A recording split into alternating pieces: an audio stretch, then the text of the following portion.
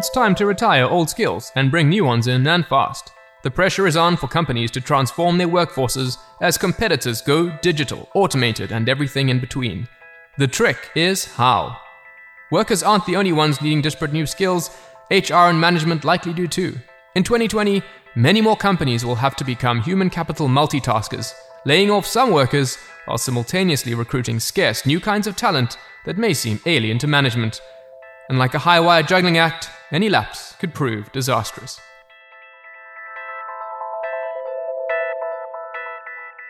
Yeah, sounds intriguing, right? Well, that quote comes straight from the Human Capital Paradox, one of the 5 trends we thought would impact the world of ESG in 2020. It was authored by our head of MSCI ESG research, Linda Ealing-Lee, and regular guests on this show, Megan Eastman and Rick Marshall. And if you're into ESG or you want to find out a little bit more about how we're thinking, check it out. It is freely available on our website, msci.com. And our shiny, insightful paper came hot off the virtual printers in January 2020. Can you even remember that far back? I feel like I've aged a decade during this COVID pandemic. It's kind of like being stuck in Groundhog Day, but instead of a soothing Andy McDowell, there is just a cynical, grumpy Bill Murray running wild. But one thing this pandemic has done is to put any predictions through a pretty bumpy stress test. Predictions like how amazingly air travel would grow, and how it might be a bumper year for Airbnb. So on this episode, we want to take a hard look at how one of our 5 ESG trends to watch, the Human Capital Paradox, has held up under the chunky boot of COVID-19. And sure, we're probably going to bump into a suicidal Bill Murray trying to drag a groundhog down with him, but who knows? If I keep my fingers crossed, there might just be an Andy McDowell somewhere in there too.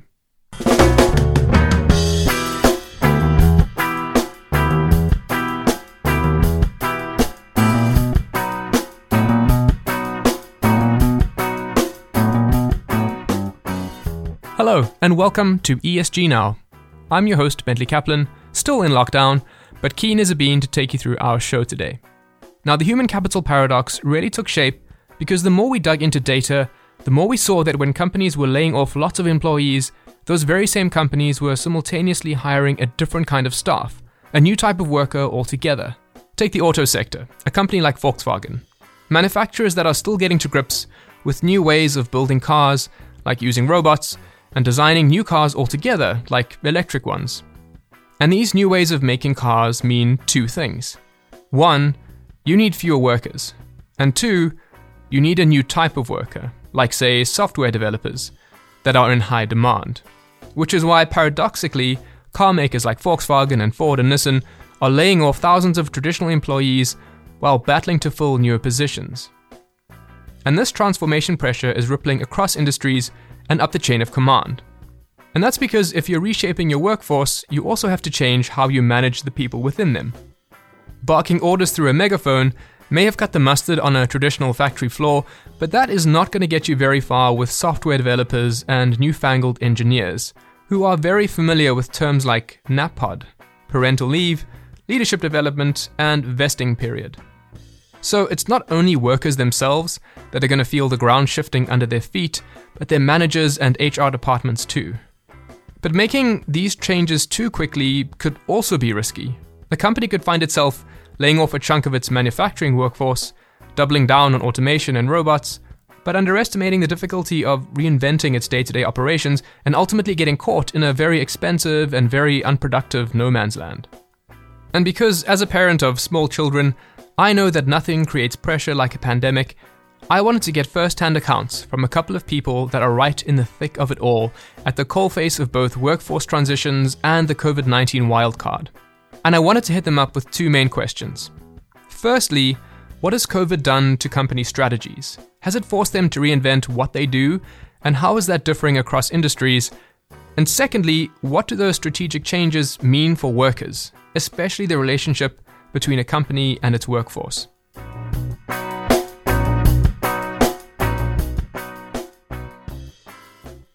So let's start with Adam Young. He is the founder and owner of a company that manufactures leather products, right here from where I'm recording this in Cape Town.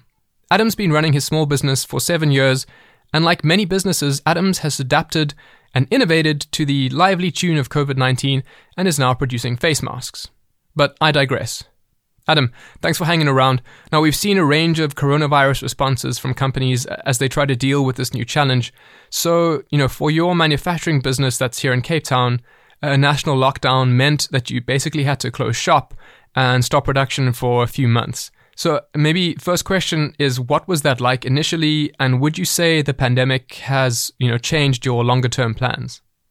For me, it was immediate survival, which is just like, how the hell can we get some cash flow from different places because we've lost 80% of our sales. And then at the same time, everything that we're doing was basically always on the plan to do for the year. And quite honestly, I don't think we'd be as far with this plan as we are now if it hadn't been for COVID. Businesses are like fast forwarding to what they need to be in the future now because they're all under so much pressure. Everyone's under so much pressure. Okay, well, that's interesting. And, to be honest, maybe not exactly what I would have guessed. Because you hear these stories of companies that are trying to reinvent themselves to survive. But maybe for, a smaller business, it makes more sense to stick to your guns and hold your breath until you pop out on the other side. But big business, big public companies like the ones we rate here at MSCI ESG Research, may be a little different. Their margins are bigger, sure, but then maybe so are their risks. To get us some context on those types of companies, I'm going to bring in our second guest, Peter Ayling. Pete is an entrepreneur at heart. He founded and ran his own company that used technology to improve operational efficiency for banks. But now Pete spends his time consulting to large companies on their strategy, their IT and workforce management. He's seen firsthand the incredible rise in offshoring of business functions, and especially IT, over the past decade. So Pete, thanks for your time. Now, we heard from Adam about his small business, but from where you're sitting, how are the large organizations you work with looking to navigate the COVID future? Because in our trends paper, we wrote about a move towards more automated processes with, a very different kind of workforce. Is that something that you would see as still being valid? I think the rest of organizations are going to double down on technology. Organizations that have the cash and the time to spend, even if they're not operational, their technology teams are furiously building automations and digital services. And digital services are the one thing that's been very resilient over this period. So my guess is that COVID will just accelerate the transformation that was already happening. Okay, so let's pick up on that. Because a little bit like Adam was saying about his manufacturing business, COVID hasn't necessarily, prompted these radical changes, but instead is pushing for, faster change, and maybe, better competitiveness, a bit like, selection pressure was just sort of dialed up. And I take your point because more automation might make sense for some industries, but not always, or at least not in the same way, right? If you're a services-based business, you're going to accelerate your digital strategy and your automation strategy because digital technologies can help you. Manufacturing is obviously much harder because automation in manufacturing generally involves capital investments, and those companies haven't been able to make those capital investments in their environments. I would guess in manufacturing, it might in the short term slow it down and in the long term accelerate it because one, companies understand how important it is for them for their long-term survival, so it becomes more strategic in nature. And two, the cost of capital is effectively zero at this stage. If you're going to build a factory or something like that, now's the time to do it. Okay, so you've got this short-term pain for a lot of industries, but if big companies want to get more lean or more competitive, this is actually a pretty good time to refinance your business, to buy new fancy robots or shiny factories, and to look at a new type of workforce that's going to actually sort of run these operations for you. But Adam, I'm going to swing back to you because that approach may not work so well for a small business.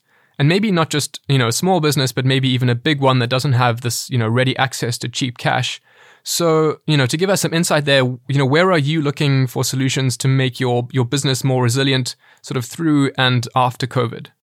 This year, I had a fire in my belly about looking for value in everything. If I'm not seeing value, I must clean it up. It must either get out the business or it must change. And then obviously when COVID-19 came around, I was even more incensed about this, especially as a small business with such limited resources.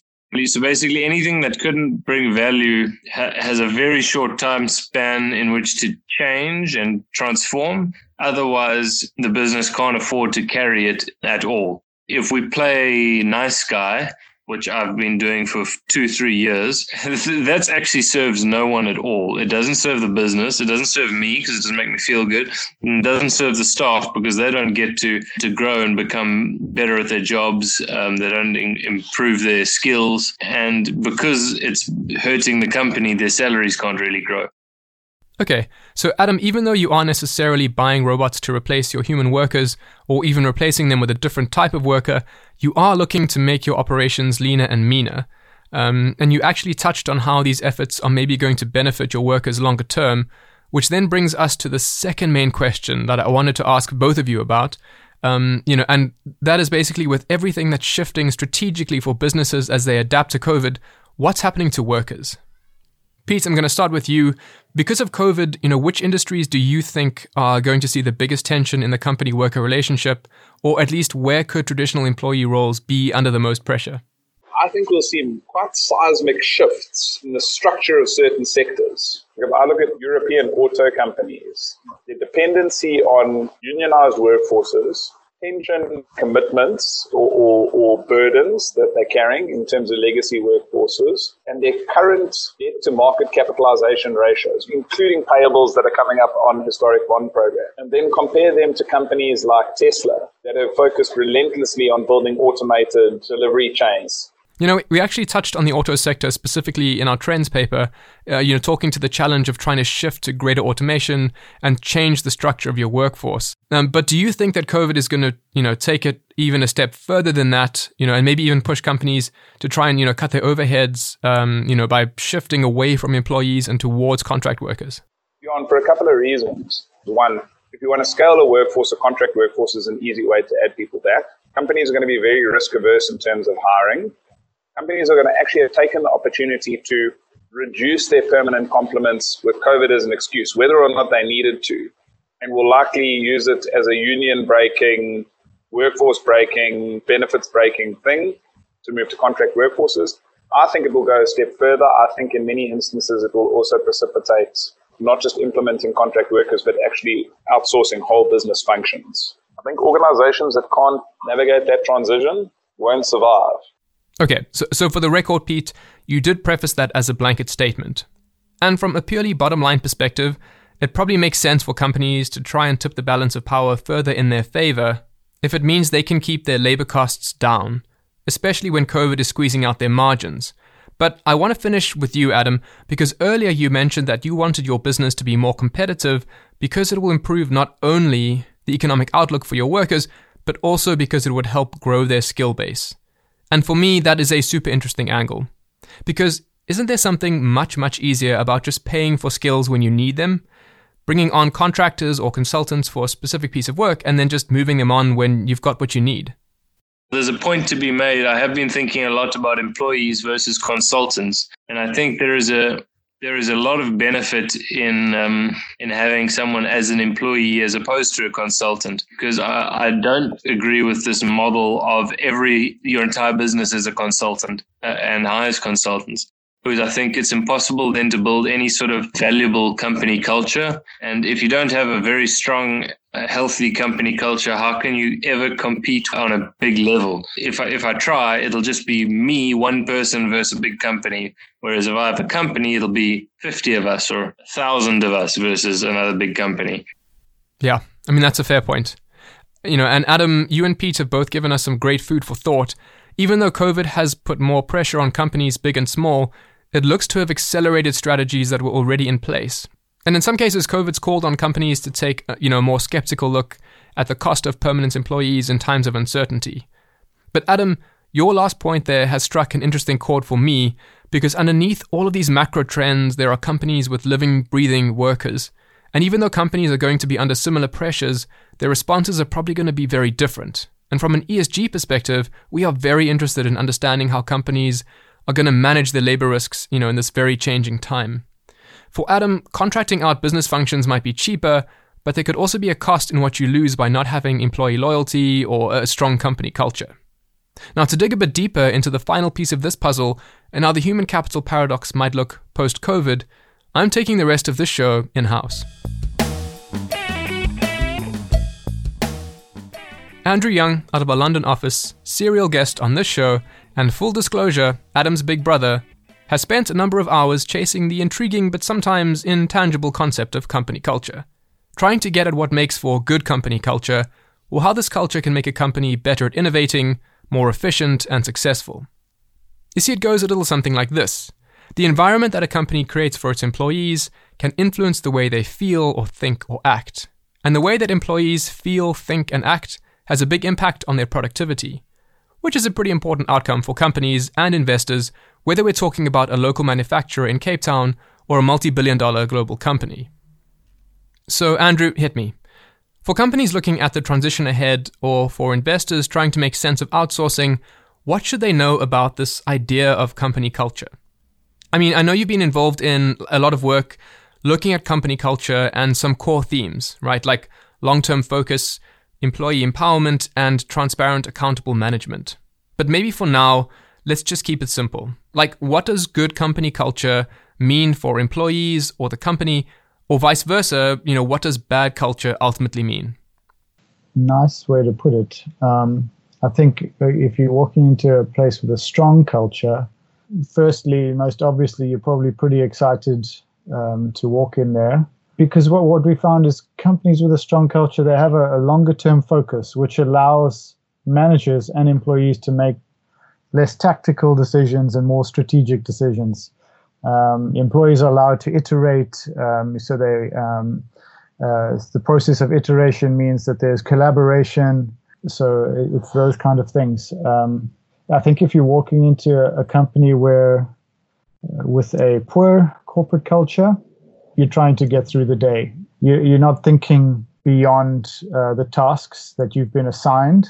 And I guess you wouldn't be too upset to look for opportunities outside the business because it's your role is sort of dictated to you and you're there to deliver tasks. Yeah, I like that.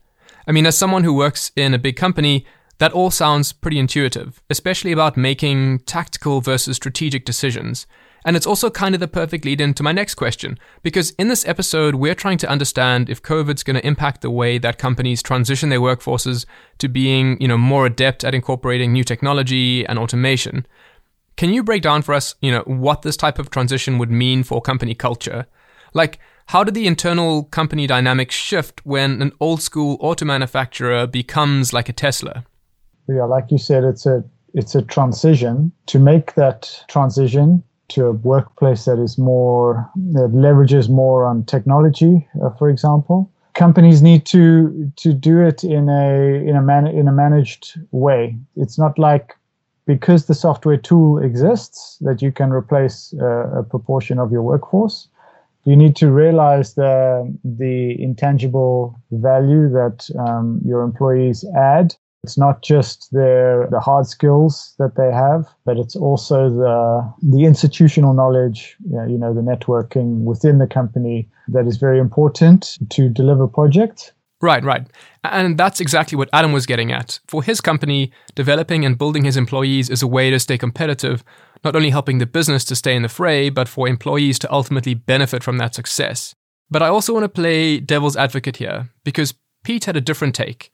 And maybe because of the scale of the companies that he's working with, right? For him, the pressure of COVID may eventually drive companies to look at not only bringing on more contract workers to keep their costs low, and limit the liabilities around permanent employees, but, to even outsource whole parts of their business. So what's your take on that semi-dystopian future? Is there a risk to flipping the balance of contract workers and permanent employees from, the perspective of corporate culture? I think there is some kind of risk there in terms of how we look at corporate culture.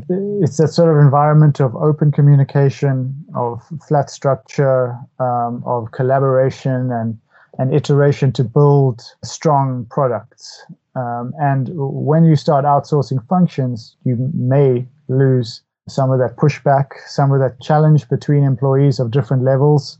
If you're an outsourced worker, you're going to perform a defined function, and you're not maybe incentivized to challenge the process or to try to improve the process.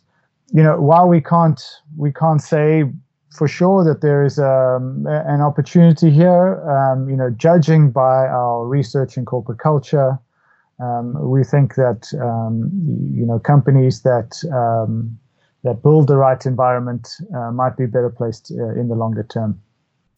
Well, there you have it. Andrew's well-considered words. Companies that build the right environment.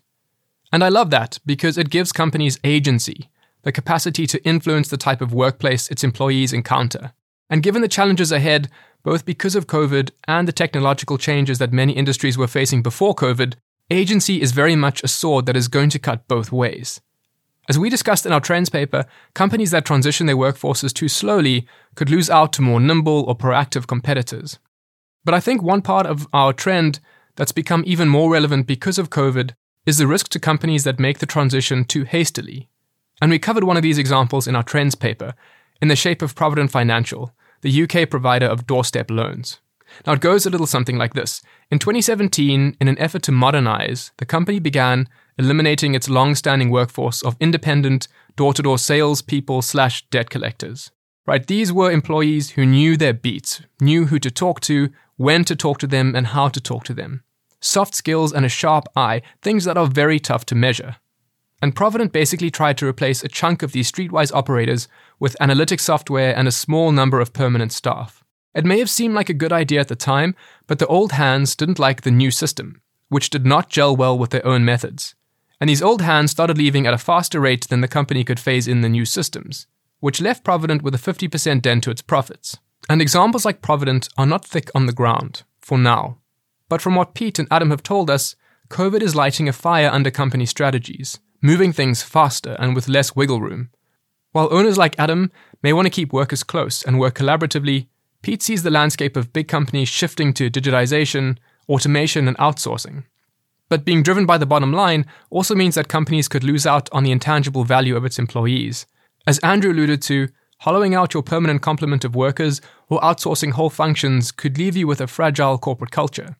One where your resourceful, insightful employees don't have any skin in the game, no reason to collaborate, iterate, or improve. Ultimately, for companies, for workers, and for investors, big changes are coming. They were coming before COVID, and certainly seem to be coming after COVID. And credit to our trend, the human capital paradox, it still seems to be standing. If anything, the margins are just a little tighter, and the stakes just a little higher.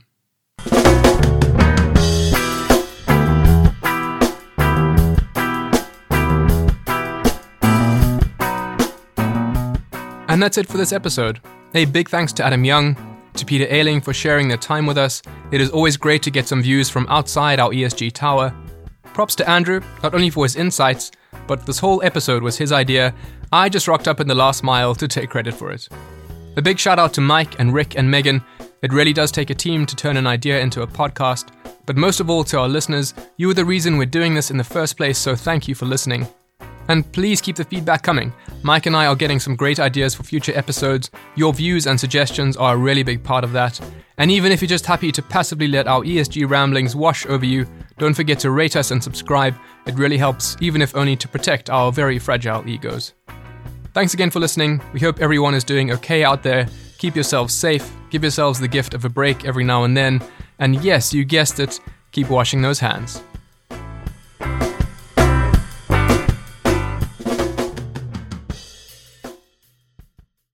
The MSCI ESG Research podcast is provided by MSCI Inc. subsidiary, MSCI ESG Research LLC, a registered investment advisor, and the Investment Advisors Act of 1940, and this recording and data mentioned herein has not been submitted to, nor received approval from the United States Securities and Exchange Commission or any other regulatory body. The analysis discussed should not be taken as an indication or guarantee of any future performance, analysis, forecast, or prediction. The information contained in this recording is not for reproduction in whole or in part without prior written permission from MSCI ESG Research.